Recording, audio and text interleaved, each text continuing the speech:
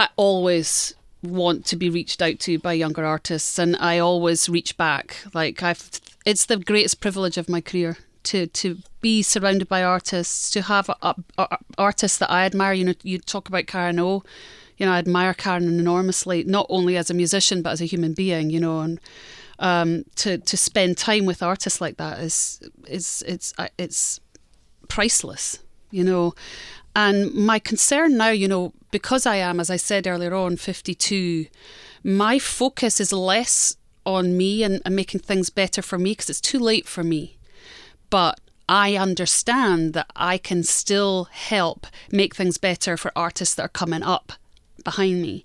And so one of my biggest drivers in life is to make life better for other women artists. Something I care passionately about, and I want to protect them, and if they need help, I'm up for anything I can do to help them in any way.